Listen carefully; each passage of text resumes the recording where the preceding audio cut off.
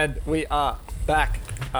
We're dusty, but we're back. It's been a rough 24 hours. Hello, Lachlan. Hello, Matthew. We are back. The grin has not come off your face. I'm pretty sure you slept with a coat hanger in your mouth. You've been smiling all bloody night.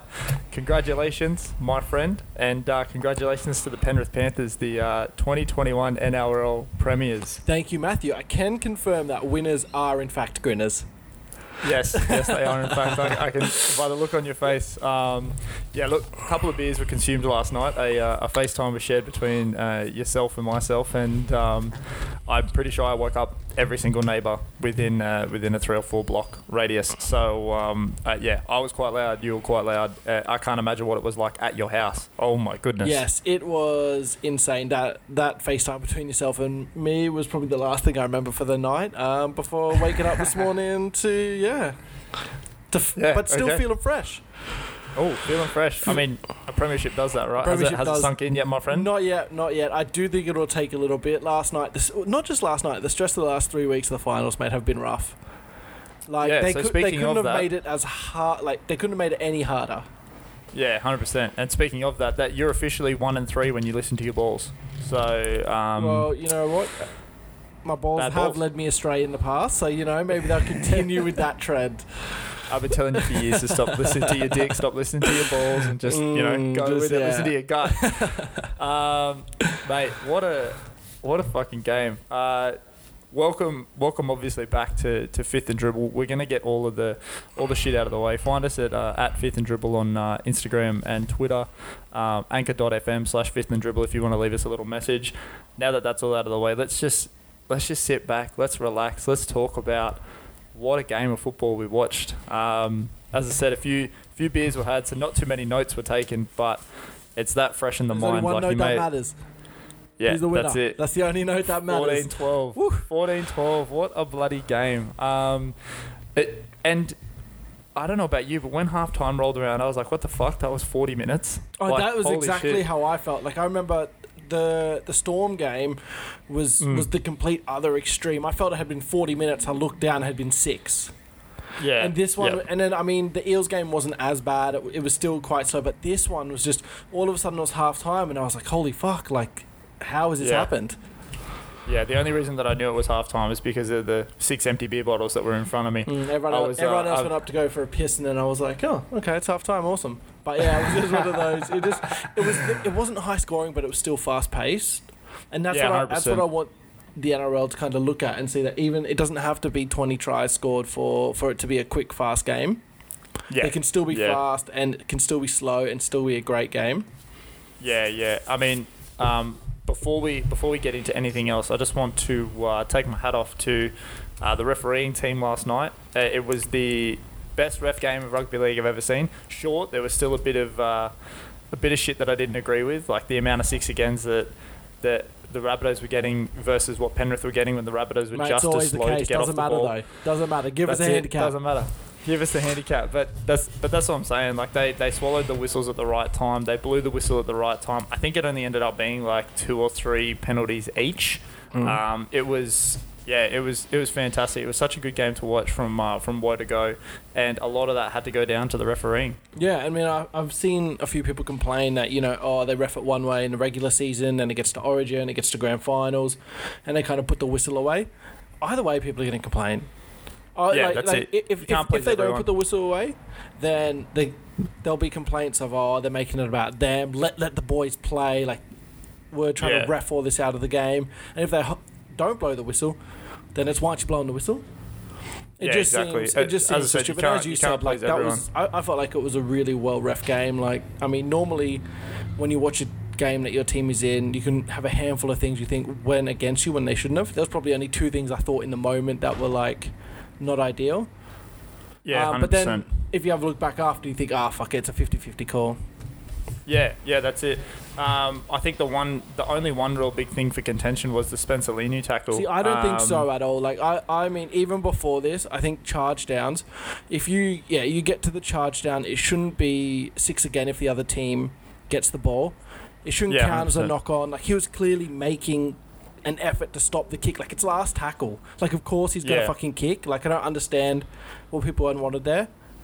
Yeah, I think it's a weird discretion of the rule, whether it's, making a tackle or going for the charge down. Because I understand if you're playing at the ball on a passing situation, then cool, that can be 6 again. But you're right, it's not playing at the ball in order to gain or maintain field position. It's playing at the ball to apply pressure.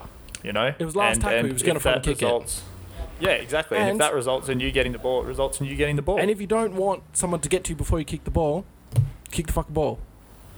Or have a wall. We'll have a wall. Have a wall. Well, I mean, that's one thing we'll probably get to at some point. The kick pressure from South was non-existent. Woeful. I don't understand. Fucking atrocious. I don't know if... Surely that's not part of the game plan, right? Like, surely... Nah. Like, I mean, it's been pretty clear that a good way to get under Cleary's skin and to make him feel uncomfortable and to put him on the back foot is to put that kick pressure on. And I can't believe someone as good as Wayne would go out there and say, well, we're not going to kick pressure. Yeah. I don't know if he tried to double bluff and think, well, if we don't do it, they're going to expect it. It's going to put them off their game even more. Yeah, so I think that's the way that he was rolling with it, so that whenever they did make a concerted effort and charge at it, then they would have seen, the big boys like Isaiah Yeo getting in front and all that kind of stuff out of the ruck and quote-unquote protecting. But it didn't happen. South also did that too, by the way. Yeah, South did it just as much. I'm not saying that they didn't. But, look... we said at the beginning of the game it was going to come down to whether Adam Reynolds could kick or not. He still wasn't 100%, I don't think. He looked about 80%. He was still obviously able to slot over goals and stuff like that, but you're right. Once the pressure came and he was putting in some pretty questionable kicks, it was a little bit hard to watch if you're a South fan in terms of that, because it just looked like even though Penrith had been playing those grinded out games for the last 2 or 3 weeks, they still had way more energy.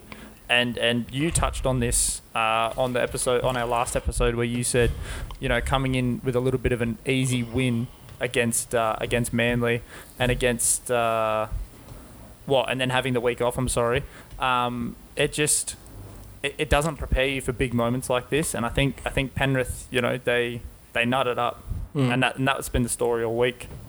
Yeah, 100%, and I think that's what it is. Like, and Penrith have now, hopefully, even if they haven't, proved all the naysayers wrong. Yeah, 100%. They won with hard work, determination, and grit, and they just played so hard. And as you said, they were just so fit. They just kept coming off the line. They missed a lot of tackles, though. I think they missed something like 40 or 50 tackles as a team.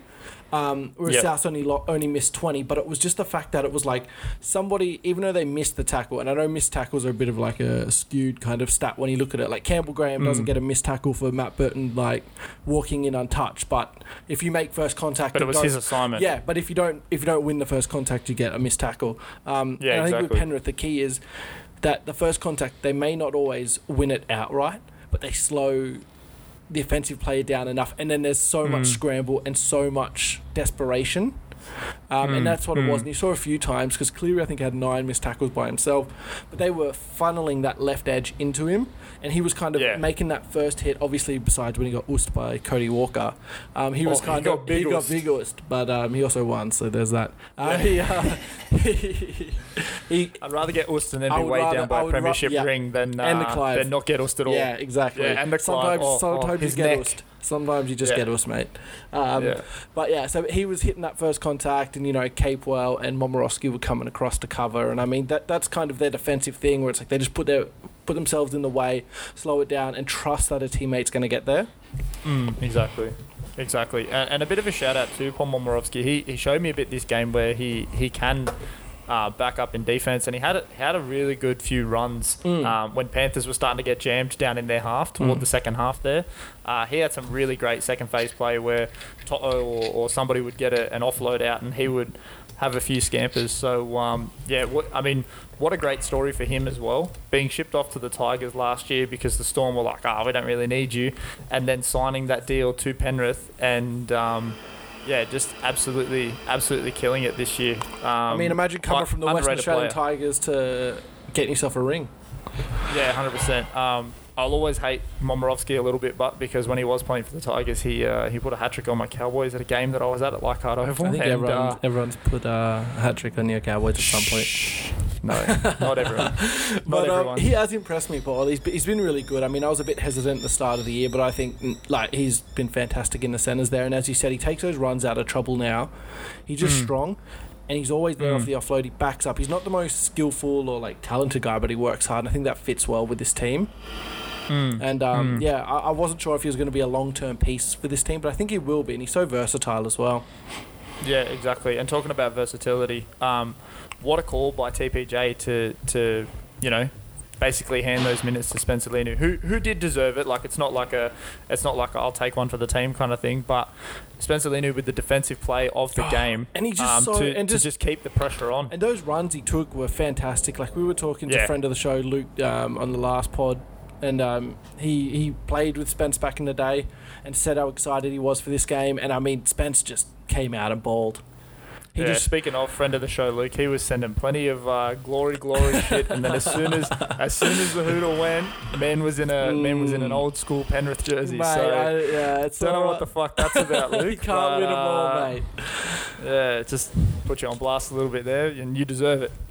None of this bandwagon bullshit. But yeah, Spencer Leniu was so good, and I mean, just week after week after week, this Penrith team has proved that they are the defensive juggernaut of the league. I don't know if you were watching on Channel 9 or not, but Joey said, that the way that Penrith beat you is they win in the first 2 tackles, and they put in tremendous kick pressure, and then win the first 2 tackles to the point where they've won the entire set. They put you on your back, you can't get quick plays of the ball. It was phenomenal to watch. And I agree. And their kick pressure is fantastic when Cleary kicks. He gives his chasers so much time. The ball just hangs in the air and it drops down just before the try line. And what can you do? We saw the one where Paulo caught it and got absolutely demolished by kick out, dismantled. Rip that. And we saw Taff a few times catch it deep and just kind of have to go to ground with it and still get dragged back by Momirovski, by Luai. It's fantastic. When Luai kicks, the first guy there is Cleary. When Cleary kicks, the first guy there is Luai. Just the intensity that they play at. And those boys, they were just they weren't going to let themselves lose that game after last year. Yeah, 100%. And the big worry going into this week was, did they already play their grand final against the Storm last week? And as I said, the back-to-back-to-back weeks of pressure and the back-to-back-to-back weeks of having to, be there for each other defensively, it just proved to the Panthers' credit that their pressure is just insane. Their defensive pressure is insane. And yeah, on your point about Cleary's kicking game, that in itself, not only is he the greatest halfback in our game right now, but his kicking game is so pinpoint that as soon as he put that first kick up, I was like, well, there's the Churchill right there. Because especially if you don't kick pressure him. Yeah, exactly. It's as you said, it's centimetre, it's inch perfect, and the amount of forced dropouts that he had, and he didn't make a mistake. He did not make a mistake last night, and it was just so damn good to watch. Now, look, we can gag on Penrith all we like, but I mean, South had a really good. To, don't worry. Yeah, South also played quite well. I mean, and that's the beauty. You've got to have 2 really good teams to be in the grand final, right? So South played really well too. Shout out to Cody Walker. He had a killer of a game. I think that he's kind of given up that narrative that he doesn't show up in big games. I think he had a really good game, as you said, absolutely oosed Cleary, and whenever they looked dangerous, it was off the back of a passage of play of what Walker was doing. Sure, he made the Panthers look dangerous too with that. I was going to say, he had a fantastic try assist to Stephen Crichton there. Yeah, and we'll get to that in a sec, but yeah, I just think and the big boys up front, regardless of whether they were fatigued or not, you saw a lot of big hits from Keon. Jai obviously was throwing his head around and trying to put on this kind of pressure that was going to win them games, but then kind of was to their detriment. Burgess had a big game. They were behind their Titans, and Penrith were just too good in the end. Yeah, I mean, that was a big thing for me. The forward pack, when they played a few weeks ago of South, just came out and were punching well above their weight to not only keep up with Penrith, but be on top. Yeah, and I think exactly. it was always going to be a hard task to do that again. For sure. And that was it. And especially when you have guys coming off the bench like Kickout and Spencer Linu and Sorensen, like how do you defend that forward pack? Like you have to be playing so well, and like losing Jairo was crazy. Also, how the fuck does he come back and then get told, actually, no, you have to come back off? If people want to talk about Spencer Linu, we can talk about Jairo. I don't know what happened there, but, you know. I don't know how that forward pack is supposed to beat them. And that's how South play so well. They get that speed. And when the forward pack were playing well for South, they were looking so good. Cam Murray was making meters. They were spreading left. I think the right-hand side of Penrith's defence were insane. Like, Momorowski made like 20 tackles at centre.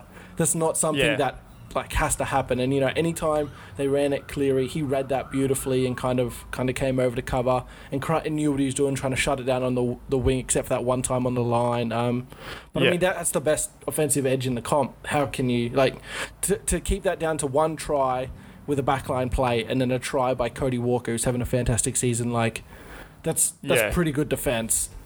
Yeah, exactly. And not to mention, you know, on top of that, they just kept level heads the entire game. Like, as I said, there were 3 penalties conceded by Penrith, and then 2 penalties conceded by the Bunnies. So, you know, the fact that, I mean, there are a couple of 6 agains, and they were the more questionable ones to me, but to keep your level head and not let this Bunnies team that likes to turn the screws as much as Penrith likes to turn the screws, to not giving up penalties and applying that pressure not only offensively but defensively was something else for sure.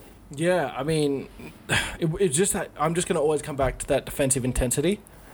Yeah, that's how they play, and it's going to be really good to see how they come back next year and play without the pressure on them. Like this year, all year, it's been, okay, you can win in the regular season, that's fine, but can you win when it matters? You lost last year. And no matter what they do next year, if they come out of the gates and they kind of have a hard time because, you know, half their team's having surgery next week, and they're losing a few key pieces in Capewell, TPJ, Burton, things like that, I think that they can still back themselves now, kind of back, look, we've been there last year, we won it, we earned that respect, we've got that experience. Well, touching on that lightly, you're right, they do miss a few key pieces, but I think out of these 2 teams, I think the Rabbitohs are the ones that get worse the most, obviously. Like, you've got the defensive juggernaut in Kurt Capewell that's going, and you know, you're losing a guy like Burton, who's been an absolute emergent this year, but you can find a strike centre. You can find, you know, a guy that can play second row for you and die. Well, I mean, Martin's going to come off the bench and start, and he's an Origin back row. You know what I mean? Like, exactly. It's a happy place to be, but you can't find a top 3-7 in the league. You know what I mean? You can't find a Dane Gagai that comes in, week out, and dies for your team. You know, who are you going to replace on that left edge? Because Dan Gagai does as much on that left edge as what someone like Cody Walker does. So no, I agree. I think they're all more. The whole is more than some of the parts on that left edge. 100%. And those parts are pretty fucking good. So that's why that left edge is so good, especially when Latrell is there. I agree. I think Adam Reynolds is a massive, massive loss for them, and I think you saw, like, I think last week that big win against Manly kind of covered up a lot. It just did. And I mean, they didn't look as dangerous as what they could have. Like, if Adam Reynolds was healthy last week, they would put 100 on Manly. Yeah, 100%. And I think this week, if Adam Reynolds is healthy, they probably win. There was just something wrong, and he just gives them so much more. He makes them so much more dynamic on that right edge, and it gives them so many more plays they can run. Whereas we don't know who's going to be the starting halfback next year. And there's not many teams that we've gone, well, we don't know who's going to start at halfback next year, and then they go on to be really good teams. Yeah. I mean, after talking to Luke last week, I think I'd be a little bit interested to see Taff in there rather than Omer Ilias. I mean, I know that Ilias is the one that's coming through and everyone's excited to see him, but if Taff's a better 7 than what he is a 1... Well, how would you say to Latrell? How would you say to Latrell going back to left centre and Taff staying at fullback? Oh... I don't think Latrell ever does that, but, you know, I don't think Latrell does that. Latrell loves to run off the ball the way that he's doing it now. He wants to be that baby GI. I don't think it happens, but it would be. I think you have a bit of a hard time because they need to fit Taff in that team somehow. And it depends what happens with Benji, who starts at 7. I mean, they got... I assume they're still getting the MILF, depending what happens with his off-season stuff. Yeah. But, I mean, they have to fit Taff in there somewhere, whether it is 14 or whether they start him in the halves. I don't know. I don't know how Cody Walker goes being the guy in the halves. Yeah. Like not having someone else just take that little bit of pressure off, because we saw he's known as a grub. He was a grub last night. That dude could start a fight in an empty room, mate. Like, it's 100%. Fucking ridiculous. Like, all he needs is a mirror. He threw that intercept, and Cleary gave him a little bit of good work, dickhead, I'm assuming, and then Cody Walker kind of didn't like that. They got into it a little bit. Like, he can't be doing that. Yeah. Like, I get that you're passionate and you're aggressive and this stuff, but if you're the half that makes things happen and people can all those decisions, get under your skin like that, it's not gonna work. Like, nah, you're right. You're 100% right. Especially when you've got young guys coming in underneath you. Like, when you've got 19 to 22-year-olds that are there. As you said, he's grown a lot this year under Benji, and under the tutelage, obviously, of Wayne Bennett. But I think you're bang on the money. He's still got a lot of growing to do. I would probably next year. I don't know what Jason Demetrio is going to want to do in the halfback wise. I don't know what Benji's going to want to do, but I'd probably go Benji, and he'd be the first choice halfback for me next year. I mean, even for the first few games. I heard there's a team in Queensland that's looking to take on his talents. So, but I think if it's Benji, he sticks around in South Sydney. I think he stays in Sydney. I think we touched on this. He's become a cult hero there. Yeah, in overnight, basically in a season. And we kind of touched on this the other week talking about Benji. I think he stays in Sydney. That's where he wanted to go. He had plenty of offers to go to the Broncos. For this season, but he chose to stay there so he can do his media commitments. I think if he does, he'll stay. He might play one more year. Maybe it's a case of you start the season at halfback, you see how Ilias goes, you see how Taff goes, you see what Walker does, what Milf does, and then we kind of if we bring you back, make you more of a coach, then there you go. Yeah, and phase you out just a little bit there. And talking about what the Bunnies are losing, I mean, you had it there before, Demetrio over Bennett. It's going to be interesting to see next year. They're still a top 8 team, obviously. All the talent on the roster, just the basically on paper by itself, they walk into the top 8. But this is not going to be the same outfit. Yeah, I think they're going to be a top 6 team. I think they'll still be competitive. I think they'll still do well against the lower teams. They'll put those teams away. But even this year, and I mean, it's been a trait they've had the last few years where if the game's not kind of going their way, they kind of switch off. So they don't really lose by small amounts. They lose by 20. They lose by 50. You know what I mean? They're not in it to grind it out. And that's impressed me the last Penrith game and last night. But I mean, I don't know how much of that they have next year. Losing Wayne, losing a guy who can steer your team around the park in Adam Reynolds, and losing a guy like Gagai. He's so sound defensively on that edge. Yeah. So, all right. Let's just run through, I mean, a big old segue there, but let's come back full circle. I want to do a quick run through the game, and I want to hear the emotion and what was going through your mind at the time. I know it's hard to remember after all those beers, but I want to hear the emotion. I want to hear what you were feeling at the time. So, first 30, or first 40 even, absolute grind, right? Absolute grind. Yeah, that was the thing. The first 30 or first 40 went so well. I don't really, it just all of a sudden was over. It was kind of they were getting good possession. Birdo scored off that great backline play. Cody Walker scored just before the end of... Just after. At the 20th minute. Yeah, so he scored and played well. And then I was just kind of this is going to be back and forth the entire game. Yeah, you're right. Grind was a great word. Subs were on pretty early. South got fucked around a bit with a couple of HIAs. Yeah, there wasn't really a lot going on. It was just kind of tense, and no one kind of could get the upper hand, and it was kind of back and forth. I think possession was pretty even too by the time we got to half time. Even with all the pressure that Penrith were giving. It just came in waves, Penrith had it for a while, and South had it for a while, then it was back and forth, and it was kind of just this next 40 is going to be so influential. Whoever can come out the halves revved up, ready to go. That's why I was a bit worried. I thought Wayne could get these guys tuned up coming out the half, and I thought if they score a quick try here, Penrith might be in trouble. Yeah, 100%. A fantastic choice by the cooler heads in Penrith to take the 2 and get the ball back with a few minutes left in the first half. I think it was about 8 minutes left in the first half. And as you said, it all was predicating on what the next 10 minutes after half-time was going to tell. And Souths came out and they were raring. They came out with the same confidence that Penrith had in the first 10 minutes and tied it up pretty quickly. Did your heart sink when that happened?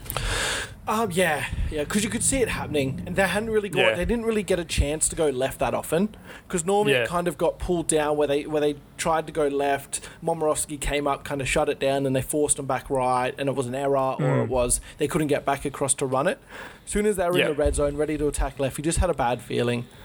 And I mean, normally I'm not a massive fan of the early two, and I mean, just before halftime is not really early, and I mean, it's a grand final and a grind, it's different.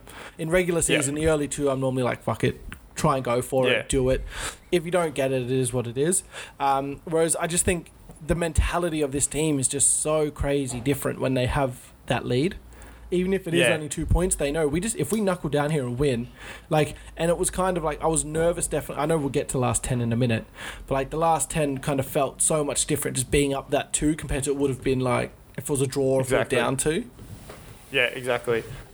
Well, as you said, let's keep rolling. So there was a lot of bunnies kept coming out, waves of pressure. There was I've jotted down here that there were plenty of 6 agains in the early 60 minutes, and Walker looked like he had all the influence over the game, and then your boy, the man who's going to get a statue in Mount Druitt after this intercept, he reads the line perfectly. As you said, they're trying to go left, and your right side defence shifts so well, and Critter just plucks it out of the air. Absolutely beautiful intercept and sealed the premiership. Like from there, you could feel it. Like I'm sure your balls, who are 1 and 3, I'm sure they were tingling after that one. Mate. No, everything was tingling. Don't you worry. But, and it just proves that like we've got this. This is what you've been saying week in, week out. You want Critter to be aggressive. You want him to be, baby GI. You want him to be baby Latrell, whatever you want to call it. You want him to have that go forward, and he proved it last night. And it's easy to say when it pulls off, but if he misses that, Penrith are hard pressed to stop Johnson there in that space, especially with Cody Walker on the inside with Gagai as well. It's almost a certain try, or definitely puts him in a good position to score off the next couple tackles. And I would have been all right if it hadn't pulled off. As you said, I like that aggression. Apparently, he's been watching tape on that edge all week. That's all he's been doing training wise. They know he's in the bed. He's a specimen. Look at the dude. Like, he doesn't need to fucking train. What? So he's just been watching tape. He's been trying to get the timing on that and see how they do it. And it's been really amazing to watch him develop as a footballer. Like, he's played out of position most of the year. Like, he grew up as a right centre. His best position in NRL so far has been left centre, and he's out here playing right wing. Like, do you know what I mean? Like, and then he's played lots at fullback, key games at fullback. It's just been crazy to watch him develop. He's always had the physical skills and the tools and everything he's always needed. But the kind of mental aspect of it, like, okay, I need to be aggressive now. That's going to be really cool to watch, because he doesn't have to be aggressive all the time. It's hard to sustain that. I do get that, especially in playing certain positions. But the fact that he came looking for the ball a few times in the center of the field, he'd take that second or third hit up and he would stay around there.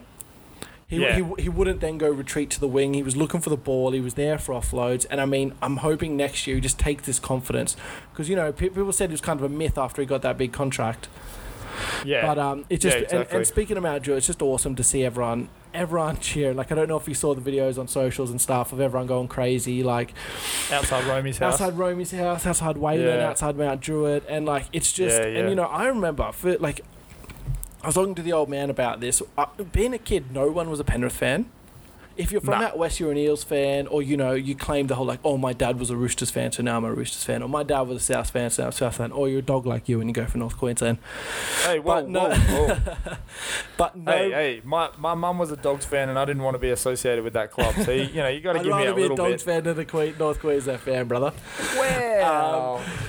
Even around that time with the whole allegations that were going on. Yeah, even around then. In the early 2000s. Yeah, it is what it is. Yeah, you move on. We move on. The family club, brother. But I mean, that's painful. Being a kid, no one was a It wasn't cool to be a Penrith fan. Like, do you know what I mean? Like, it wasn't even like it was uncool. It just was like it was. Mate, I can completely attest to this, because my stepdad, you know him. Old Rodney. Hey, big Rodney. He came into my life when I was about 7 or 8, and he was a Panthers fan, and I remember thinking, what the fuck? No one goes for Penrith. You have to be like the biggest Westie yobbo to go for Penrith. Like it was the out the back track team. Like no one cared about them. They just scrapped. You had the likes of like Gower and whatnot. Like just all of those. Gower, Gerds, Nullival, exactly. Like petrol 7 cents a litre. Like you just you just had these out and out dog guys that you didn't really think about you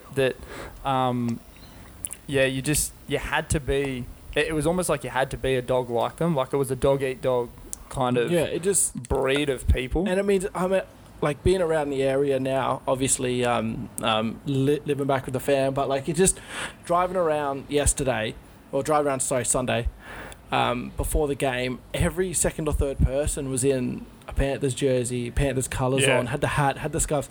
There were houses down Emu Plains in Penrith, further east, with just big cardboard cutout heads of Cleary and all the letterboxes had streamers and balloons and shit, and it's just like no one used to be like, people don't understand, right? Like, so like we're obviously from out west, like everyone growing out west is like an Eels fan, right? Like 100%, that's why fuck the Eels. Nobody is a Panthers fan. Like it's so random to find, and like you're not growing up in North Sydney going, you know what? Oh, actually, I kind of like this team.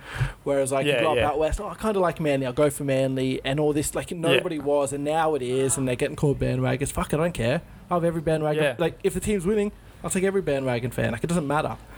And the beauty of what you're describing in Penrith, and I mean, I'm more Parramatta based, but I'm still driving around and I'm still seeing lots of Penrith flags and whatnot.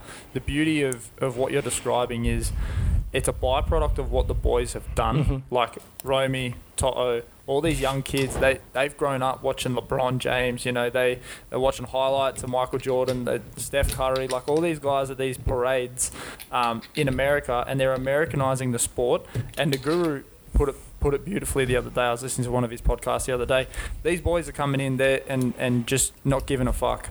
And people are like attaching themselves to that persona and they're running with it too. They're coming in with these big speakers. They're coming in, not caring, dripped out. They've got all the chains. They've got everything, right? Every single NBA game you watch, it pans to the superstar who is dripped out, hold a massive speaker, like they're just doing their thing, right? You even see Tom Brady getting in and around it with the NFL. Like he gets, and he's the whitest man on earth. He still gets in and around on it, right? Yeah. So it's about building that culture, and you're right, the culture's starting to finally come through, and people in Penrith, they're loving it. They're absolutely loving it. People all over Western Sydney are loving it. You know what? Like it's always kind of a superstar comes through to Penrith and they end up leaving to Cronulla or the Roosters or somewhere that's not. Or they pretend to sign a deal and then sign back to North Queensland. they're always going somewhere that's not Penrith, right? And these boys have spent the last 2-3 years just saying that this is where they want to be and this is where they want to. They want to kind of start a dynasty. It's where they want to grow. Exactly. And they're from the area. They still live at home. They're still like, do you know what I mean? Like, so my grandparents live in Wayland, which is like in Mountie, right? They say that they go down the shops there and then or Crichton, the May boys, they're just there. They're just shopping with their family, with their missus, with their kids. They're just stoked. They're not pretentious. They're not above it. They're not embarrassed to be where they're from. They're where they're from. And the media makes a big deal about it, like, oh, they came from nothing, this and that, blah, blah, blah. And I know they say, like, they grew up, there's hard life and all this, but it's like they don't care. They just put it behind them. And that's how they've played the last 2 weeks, not caring. And we've said all year that if they want to win the comp, they have to stop giving a fuck. Stop listening to the media. Play Penrith ball. Stop doing, play how they play. And if they lose playing the way they lose, they lose. Sorry, if they lose playing the way they lost their way. Yeah, but they lose their way because they're going to win their way. Yeah. They're not going to win doing it another way. Exactly, and that was a big predicator on why they beat Melbourne. Is Guru even said it with us. they showed no respect. Yeah. And they just went out and they just beat them because they were just another football team. There's been reports this week that Michael Ennis has come out and he said, I was never showing respect to Cameron Smith or whatever. Like, I was never playing to his level. Yeah. He was just another guy on the football field that had the opposing team's jersey on. So, sure, I was slapping him in the face. I was pushing him down to the ground. I was rubbing some dirt in his eyes. Like, that's just what you do. I think he just liked doing that, to be fair. Yes, Michael Ennis is just a fucking grub. I love Mick Ennis. He just likes doing that. Well, that's where you and I are different. But anyway, getting back to the game. So, as I said, the man's going to get a statue in Mount Druitt for sure. But the left edge of South Sydney just came out of nowhere. Just they put that play on, and Johnston kept the dream alive, going over in the corner. I think it was the 73rd minute, the 10 minutes to go, sorry. And man, how tight was your butthole? Mate, it was tight. And I thought having Adam Reynolds there kick, like, Jesus. Like, I was getting shades of 2015, I'm not gonna lie. One of those on the buzzer tries that then, eventually the kick missed, and I was thinking, It's setting up here. I know. It is setting up here for a tight one. And it was just kind of scary of, like, I thought that's where the momentum might change. Like, Penrith are looking, I don't think gassed is the right word, but they've done so much intense defending for the entire game.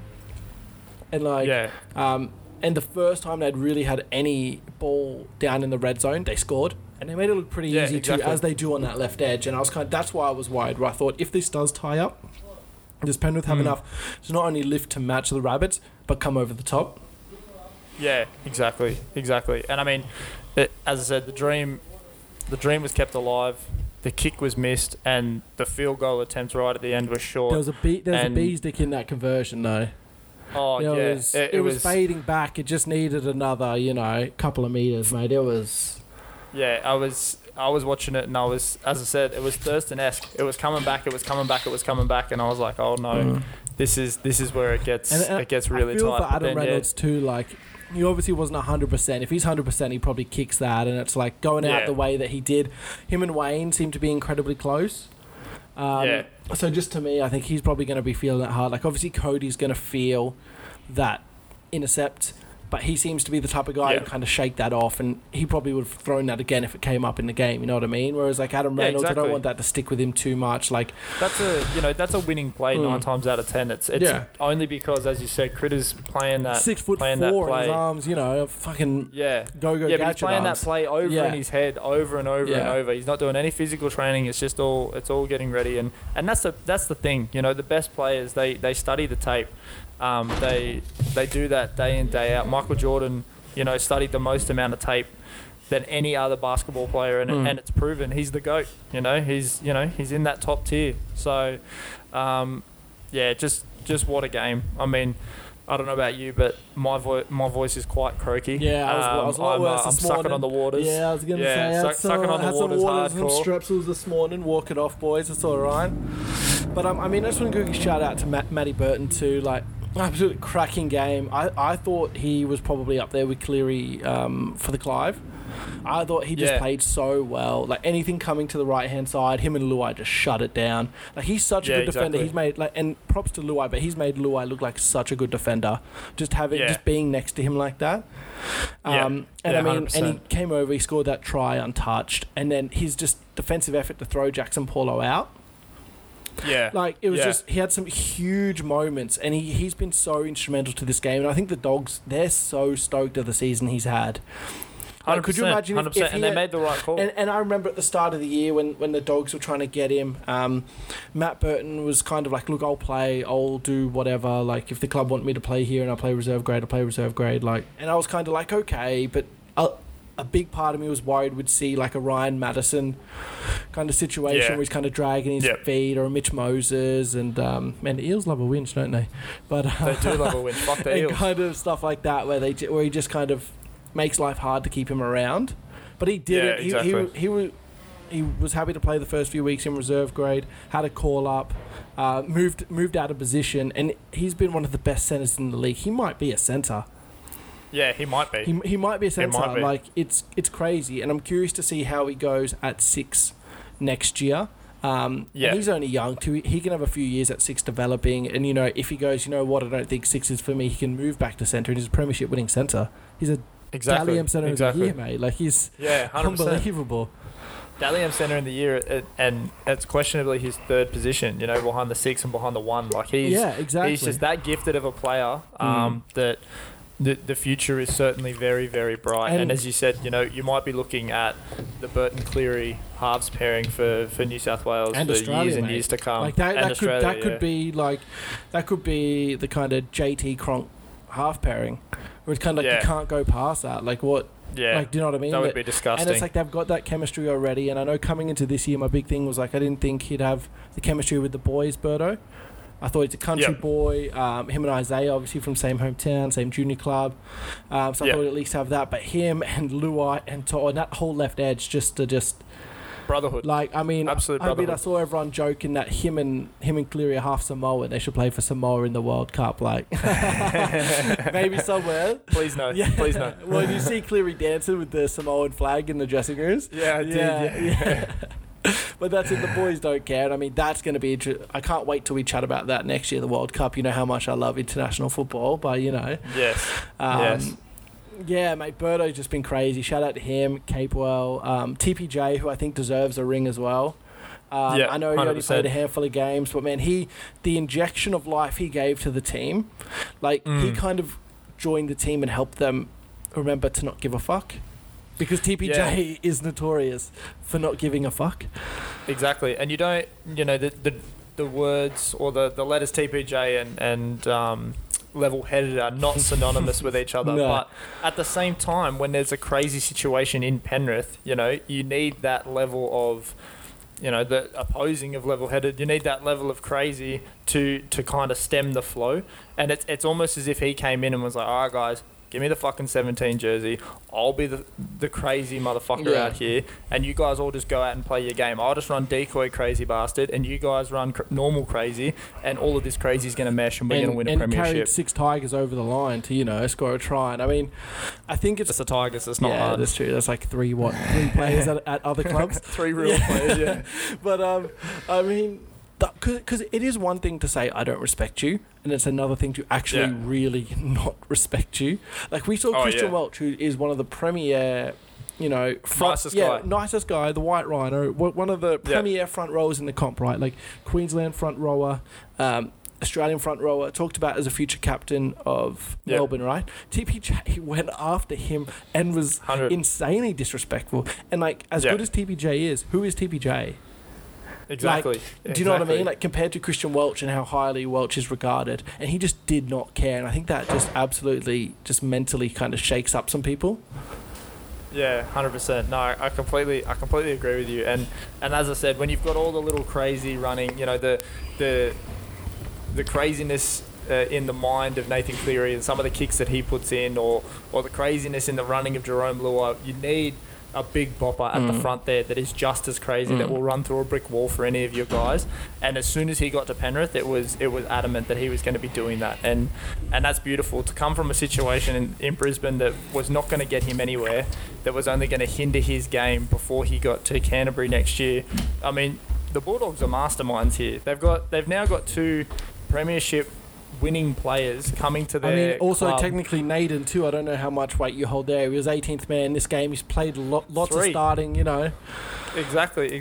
Three premiership winning players from this year alone. And not to mention Josh Adokar, who's won 2 or 3. It's insane. They've played this fantastic, and when it comes round to next season, we'll do a pod, or over the off season we're going to do a pod on every team and where we think they're going to be projected. Some will be shorter than others, just so you know. Yeah, the Western Australian Tigers. That's going to be a good 30 seconds. But yeah, it's exciting to see what's going to be happening in Canterbury, and it's just off some of the decisions that they've made in order to keep continuity within their own house and continuity in other clubs. Of course, and that's a big thing too. And I'm glad that those boys got to leave with a premiership. Like NATO after last year, what happened? It's kind of like that would suck to leave, and that kind of be what's remembered. But same with Capewell. Exactly.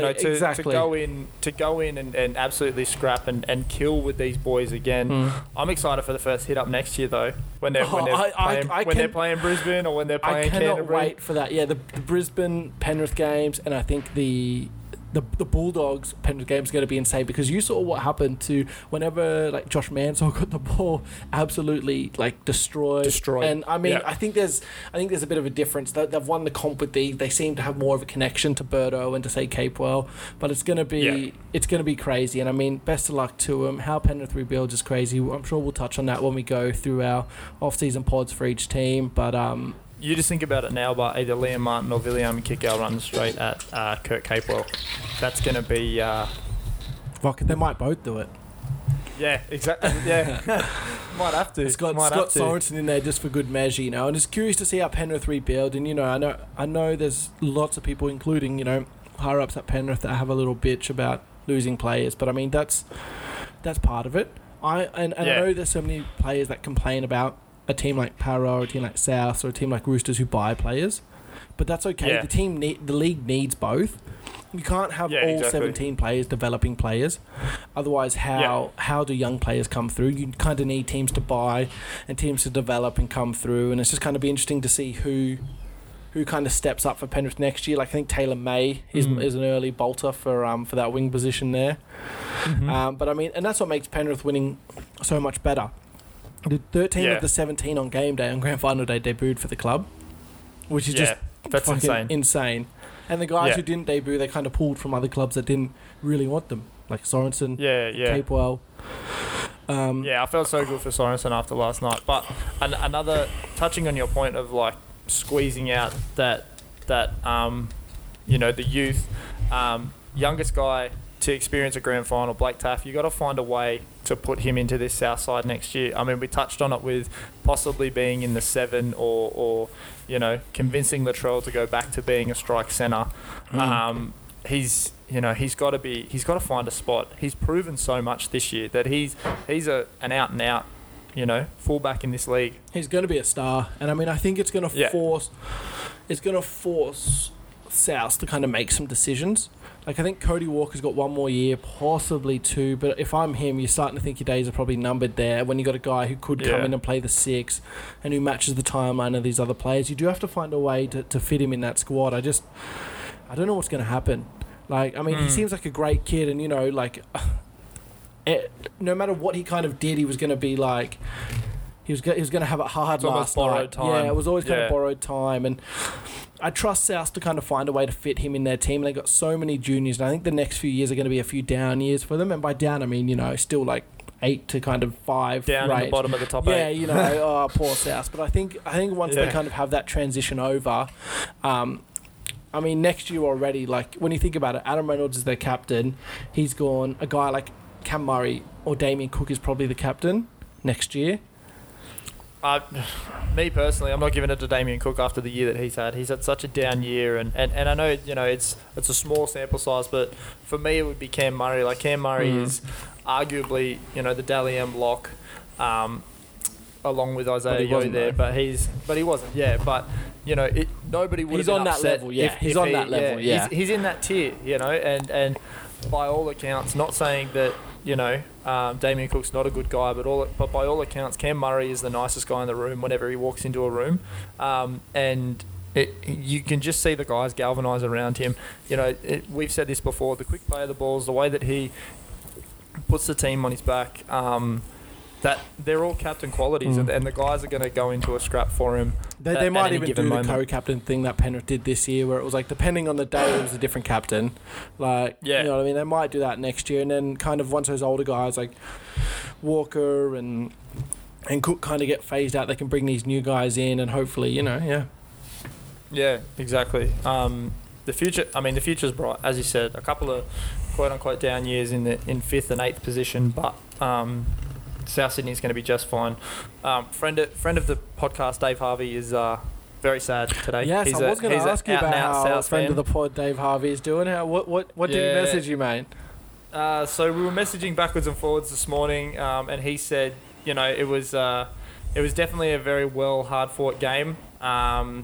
You know, he's very much once a bunny, always a bunny. And you know, he questions the whole 6 again rule and whether it was a tackle or a charge down. But I mean, he's a trooper. He's going to take the loss like a champion, and you know, it seems that's what South have done as well. Now, going forward in the NRL, is there anything new? Well, there was supposed to be something new. There was supposed to be. All accounts we're going to hear about the expansion team last night, and it was going to be announced, and now they're going to say who it was. But so far, we haven't heard anything, and I don't know if they just kind of thought it'd be better to wait till the off season. Possibly, yeah. I don't know. Yeah, I mean, is that team? I mean, I'm a bit in the dark about this. Is that team coming in for 2022? Nah, it's going to be 2023. So that's why the big thing around Wayne is that. Obviously, in his press conference last night, he pretty much ruled out that he was going to retire. He said he had plenty of other options. And, I mean, it's Wayne, so it wouldn't surprise me if he just said, fuck you, I'm actually going to retire. I told you a lie. Yeah. He just probably did that for fun. But, I mean, it wouldn't surprise me if he just kind of sticks as a consultant with Souths until... If they don't name anything until, like, next year... I think it just depends. His whole thing, he's waiting for them to announce it. I think the plan was kind of for them to announce it and him to say, I'm going to go up there, and he spends a year getting them ready, like kind of doing the recruiting, setting up how he wants, having it so soon as 2023 hits, they can kind of have the best players available, have the best facilities, have whatever it is they need. And I mean, I thought a big plan of that was going to be he takes the year off and does that, and then coaches Origin. Yeah. But I mean, that's kind of been thrown out with Billy Slater taking the job and everything kind of... Question mark over Billy Slater as well. It says no to 3 years and then says yes to 2. Like, what's that about? I don't know. That's a bit red hot to me. I don't know. Why would you not just take the extra year? Like, what difference does it really make? Maybe he's trying to bet on himself, or if he can coach well over the next 2 years, try and work out a larger third year for himself. I think that's a risky go, but you know, it's we'll see. But I don't know. Well, I think obviously they're meant to announce a team. We're all excited for it. We've got some stuff planned for when they do finally announce it. Exactly. Yeah, we do. And keep your ears peeled for that. I do hope it is Redcliffe though, just my own one, or the Jets. I don't want to do the Firehawks. Fuck, that's a shit name. Yeah. And I know it's not going to be Redcliffe Dolphins because they don't want to do like a suburban thing, because that's like if they brought in Penrith nowadays, it'd be great. It'd be like GWS Panthers or some shit. That's how they wouldn't do it suburban anymore. They like the idea of like Sunshine State Dolphins, which is kind of lame. Sunshine Coast Dolphins, stuff like that. Like it's not going to be Redcliffe. And I don't know what's going to happen if it is going to be Brisbane or if it's going to be like something else for the Jets or the Firehawks. Yeah, so you could see them going maybe like an NBL route where they did the South Melbourne, Phoenix or whatever. Phoenix, think like a South Brisbane Jets or something to that nature. But look, getting into basketball, before we get there, do you have any closing statements or closing thoughts of last night? Just hit us with it. Mate, I've already touched on it, mate. It was just such a good sight to see the boys get up, and it's so great for the area. Like everyone's been doing it tough out there, not just during coronavirus, but for a while now, and it's just great to see everyone getting around the community. Like you just walk around, you just chat to someone, you'd be like, man, how are them boys doing? And everyone knows who you're talking about. Everyone gets it, and everyone knows the guys from somewhere. You either like, you know someone who played with them, you know someone who went to school with them, you hear all these stories about them, just great blokes, and like, I'm jealous that Brian To'o proposed to his missus. Why couldn't that be me? Why couldn't that be me? Like that's just the love the meme that's going around that's like, oh, will you marry me? Okay, sweet, I won't see you for 4 days now. I'm out of here. See ya. I don't think those boys are going to bend it too hard. They don't really seem like it, except for a handful of alleged ones. But you know, I mean, it's just so great to see him win. And I mean, I don't care if this group doesn't win again. Yeah, because you've seen it happen once. You know what I mean? I've seen it happen once. If the boys can kind of, I don't know, just stay amongst it for the next few years, transition. Cleary's only fucking 23 years old. We can get another 10 years out of this dude. Like, that shit is crazy. That's disgusting. I mean, just great, just so great for the area. Like, everyone loves it. Shout out to all the boys. Like, let's come back next year up the riff. Yeah, that's it. Beautiful, beautiful. Well, another thing that was beautiful about today is NBA is back, baby. Preseason started today. Let's do it. Preseason started today. It was beautiful. Not that much going on really. Like there's a bit of contention right now with coronavirus and the vaccinations and whatnot. Kyrie Irving saying that he doesn't want to get it. Dickheads who are anti-vaxxers. Yeah, dickheads who are anti-vax. I didn't want to say that, I'll but say sure. It. Kyrie Irving saying that he doesn't want to get it, but there's a lot of reports saying that Kevin Durant's basically going to pin him down and make him. If he doesn't get it, he's not eligible for 44 games. Sorry, he can't then travel with the team. I'd say. Because it's all going to be state mandated. So at the moment, New York's obviously mandated that he can't play there. I'm sure if one other state kind of mandates it, that's another couple he loses. Especially if it's in the division. Exactly. If teams in his division mandate it, if Pennsylvania, who else in that fucking division? Why can't I remember? Boston. Yeah, I don't know if Massachusetts might. I don't know. But you know what I mean? Like if a few states around, especially divisional rivals. Yeah, Toronto as well, yeah. I wouldn't be surprised if Toronto do, actually. Canada for sure. Got a mandate for it. So, I mean, that's the thing. He's going to lose games, and I mean, I think he should get paid for it. I think he shouldn't. I think if he's not going to... And he won't. He's forfeiting close to... At the 44 games as it is, he's forfeiting close to $18 million as it is. So he will get the jab because he's a fraud. He will get the jab. No, for sure, like, this is what he does. He just, like, he just says dumb shit, so people, like... Talk about him. And it's working, like, we're talking. It works. We're talking about it right now, and it disgusts me that we're talking about it and wasting our time. Like, that's what he does, and even, like, the flat earth thing, and, like, he just wants people to talk about him, and he's a little attention seeker, and, I mean, what will happen is he'll get this, he'll wait till the last possible minute, will Kyrie report to training camp, which I think he hasn't reported to preseason yet, but I think he's going to wait till closer to the season and kind of be like, is he going to report? What's going to happen? Is he going to play? Is he going to lose money? And then he's the talk of the town for 3 weeks, and then he rocks up October, whatever, first game of the season. Oh my God, self-righteous act. Kyrie Irving gets jabbed. Exactly, yeah. Oh, I actually, like, got jabbed. There's no sweat, like... Yeah, exactly. He's just a fraud, man. Like, and then you got guys on the other side of the country, and Andrew Wiggins, who don't want to do it for religious reasons. Like, he's like whatever religious reasons he's got, but it has come out recently saying that he has got it done. He's got jab number 1 done. He's ready to go for preseason. Number 2's set to obviously happen in a few weeks' time, but there's a couple of guys that have come out and said that there's a few memes going around. The anti-vax starting lineup is Kyrie Irving, Bradley Beal. At the small forward, they've got Andrew Wiggins, power forward Jonathan Isaac, and centre was Dwight. But I mean, Dwight's obviously been vaxxed. He played in preseason today, so I don't know what the go is there. But it's, as you said, it's just attention hungry.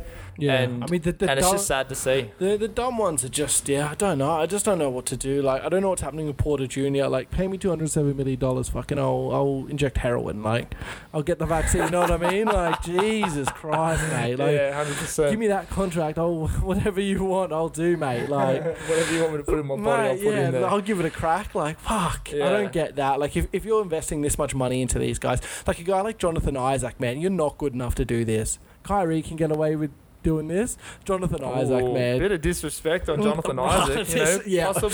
Possible future defensive player of the year, Jonathan Isaac. If there's any Jonathan Isaac stands out there, feel free to at me.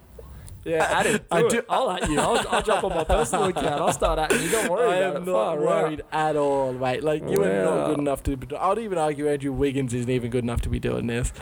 He had a good year last year. I will go to bat for Wiggins. Yeah, okay. I'll let you have that one. Jonathan Isaac can miss me with that. But, I mean, these good teams, or these teams that are kind of expecting to be up and around a championship level, kind of like Golden State, Brooklyn, even the Lakers, they're not going to let their guys not be vaccinated. Yeah, they're going to do it. They're investing money in you. They want you to play. They need you to play.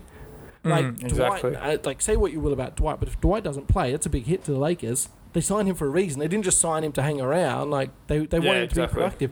And Kyrie's a max guy. Like, fucking play, bro. Like, but he'll get vaxxed. For sure. Jonathan Isaac will probably, like, I guess, get vaxxed. Porter Jr. will get... They paid him too much to not get him... To not be vaxxed, like, yeah, exactly. That's something they know, and I think there's going to be a lot of internal pressure, as there should, to get vaxxed. Like, just do it, like, bro, like, it's kind of a tough subject because it's like with LeBron's whole thing, you don't want us to. We're more than basketball players, and I get that, and I understand. But that's also a very situational thing. When it's about social issues and it's about things that you've experienced, then yes, I want to hear what you've experienced and your expertise. I want to hear that because you know more than what the others do, and it's absolutely. But when health officials are telling you to do something for the better of mankind, fucking when do there's scientific evidence that directly refutes what you're saying. That's the bit I don't agree with. But I mean, majority will get vaxxed. There might be a couple of holdouts, but I can't imagine it's a lot. Yeah, 100%. Oh well, there's not a lot of NBA going around, but I did do my fantasy draft. Do you want to hear who we got going? All right, who got going? Or do you just not care? I don't care, but you can tell me who got going. I'll tell you who we got going. So, and as you know, everything moves around, but I'll just tell you from top to bottom all the notable names that I've got. So I was able to pick up Devin Booker. I got the Ant-Man himself, Anthony Edwards. First pick, D-Book? Here's my second. My first pick, I wanted a center, so I took Nick Vucevic. I was supposed to take Joel Embiid, but he got snaked from me 3 picks earlier.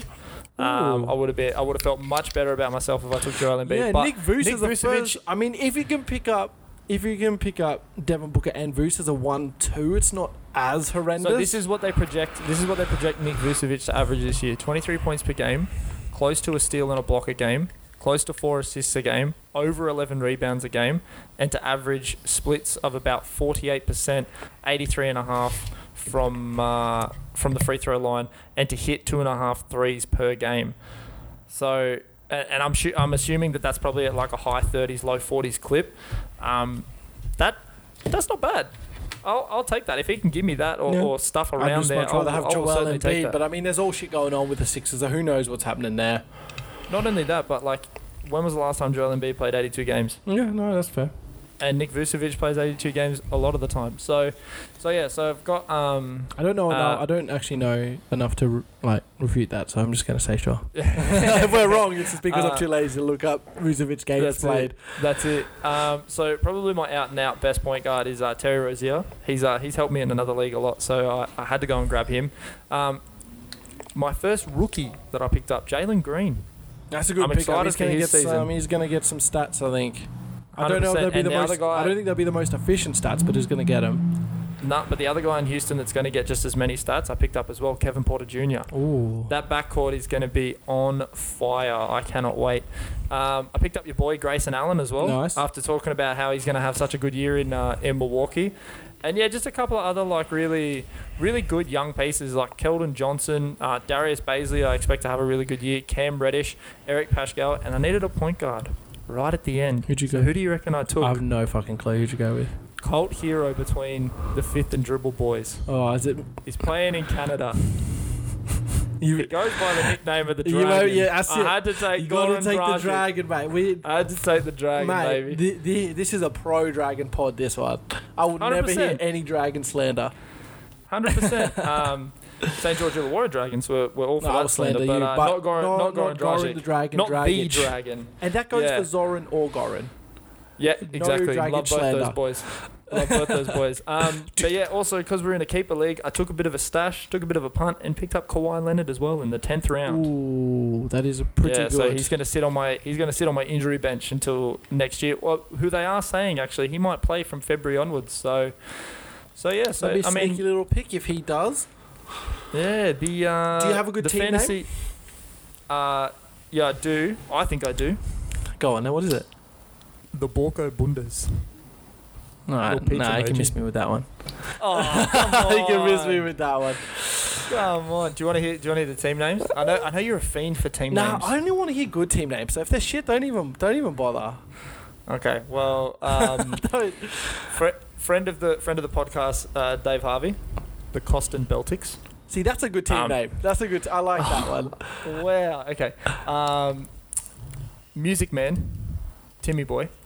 He's fantastic, Mr. Fox, because he was able to snag De'Aaron Fox in the second round. That's the type of team names that are good when you pun a player on your team. Yeah, look, I will probably change it from the... Oh, maybe I'll make it Booker's Bundes. Yeah, I might have to make it Booker's Bundes. What else have we got? Well, Another great landmark near our area. We've got the Hillside Hooligans as well. Nah. Miss me with that one. Miss me with that one too. Yeah, and we've got the Newcastle Knights in our league as well. That was different. That is when different. I was looking through. That's different, but that's all right. That is what it is. Yeah. So everything else is if you've got any suggestions for Matt stuff. for his horrible team name, hit us up. Not a horrible team name, but and Fifth and Dribble. Yeah, hit us up if the boy needs some good ideas. Yeah, if you've got a good fantasy team name, hit me up and we'll go from there. It's too late to help him with the draft. We can help him with his team name though. Don't need to help me with the draft. I'm predicting a championship right now. I'm predicting a championship. I got a good mix of talent. I compared it to one in my other fantasy league. I'm better at that, and that team got me third. So second here, I'm predicting it. I'm predicting a win here. Well, we'll have to get some updates. Stay tuned. Sporadically. This is not a fantasy podcast. Yeah, this is not a fantasy podcast. We do not have the time to make this. The reason that we do sprinkle it in now is that our next episode is going to be an NBA preview podcast with, as we said, friend of the podcast, Dave Harvey. We're very excited to do that. Very excited. So that'll be in your ears on Thursday. Please stay tuned for that. We're going to be covering the Eastern Conference, every single team. We're going to be going through a list of questions of where we think they're going to end up, best buys, blah, blah, blah. Any hot tips, any spoilers that you can throw in there, Lachlan, that you're excited for in the Eastern Conference in the NBA this year? No, I'm not going to give people free content. Listen to our shit next week. Stop trying to give shit away, mate. Like, come on, man. Sorry. Yeah. But yeah, Dave Harvey, we're excited, man. As Matt said, Eastern Conference this episode, Western Conference the next. Yep. Yeah. Very good. So and don't worry, if you're here strictly for NRL content, we are going to be still bringing out NRL content. We've got a whole bunch of things lined up. We'd love to hear if you've got any ideas as well. Slide into the DMs for question time. We may not run question time this week, but it will make a resurgent return in the next coming weeks, just because there's so much NBA stuff to go into. Just means we're going to have a thick boy. Yeah. 100%. But yeah, I mean, we will touch on the NRL with what happens. I mean, NRL is a 365-a-year sport when you include the off-season. Sometimes 100%. More entertaining than the actual season. So we will be keeping... Especially for a Cowboys fan. Yes, we'll be keeping you posted about what happens there when they do announce the... Or if they announce the 17th team, any big signings, Wayne, Benji, those kind of guys who are still out there on the market. But yeah. That's it. Beautiful plugs. Let's do it. one more thing before we go. Sterlo's last game on Channel 9. Oh, yeah. What's what are our thoughts here? I love Sterlo. I think he's a great announcer. Yeah, sadly missed. Growing up, obviously we're aware of the age where he was on TV for our entire watching history, you know what I mean? Like, I don't remember ever watching before he was around. He was OG on the Anti-Ads and Daryl Broman and those boys. Like, he was just synonymous with the NRL for so many years. I've heard he's still doing the Triple M stuff with Dan Ganane. So that's good. Perfect. But he's definitely going to step back from Channel 9, and it's going to be curious to see who they get in to fill that spot. Yeah, I mean, they're big ass shoes to fill. Sterlo was, he's been one of the voices of rugby league for us, as you said, for our entire lives, and listening to our parents as well, just as good of a player as what he was as a commentator. So surely will be missed. I'll just have to, when lockdown ends, drive a lot more and listen to Triple M. Will do. They have good coverage, actually. I don't mind Triple M. Yeah, 100%. They do have great coverage. All right, well, that being said, any other closing statements, my friend? No, I am good. I am good. I'm off for a nap soon, I think, man. I'm still knackered after the game. Yeah, you and me both. I'm ready for a nap. Maybe some mindless NBA 2K or something like that. But with that, we will leave you with it at Fifth and Dribble on Instagram and on Twitter. Anchor.fm/5and-dribble, and we will catch you in the next one.